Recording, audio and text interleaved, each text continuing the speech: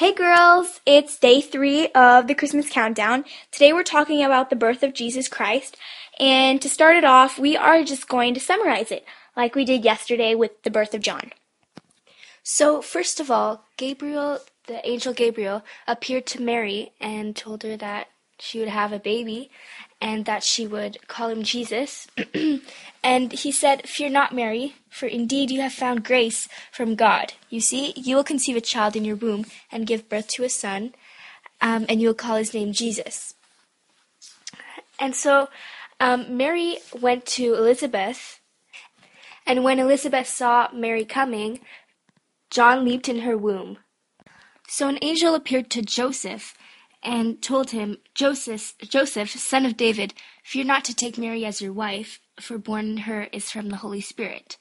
So she will give birth to a son and call his name Jesus. And then there went out a decree from Caesar that all the world should be registered in a census, which means that they all have to be counted.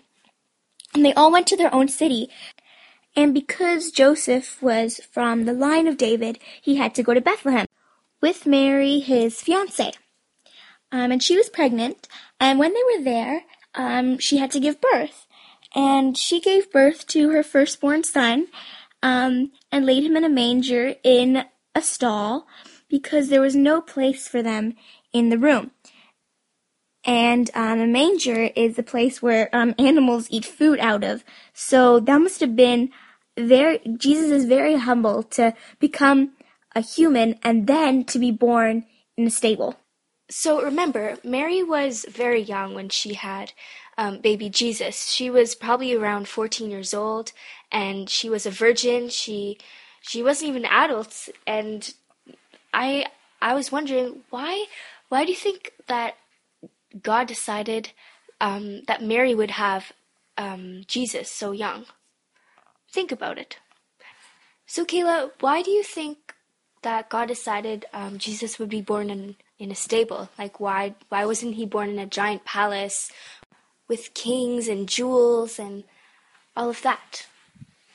Well, I think that God is teaching us to be humble, and just like the Son of God, God who came to earth, came to be a man, he humbled himself.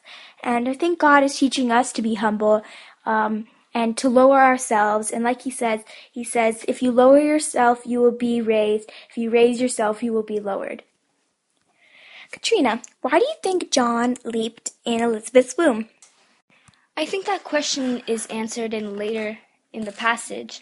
And therefore, as the voice of Mary's greeting came into Elizabeth's ear, the infant leaped in her womb of joy, and he was filled with the Holy Spirit. The moral of this story is that God is very humble. Yesterday, we saw that God is merciful, and today we see that God is humble. So talk to you tomorrow about after Jesus' birth, where he goes to see Simeon and Anna for day 4. Bye for now!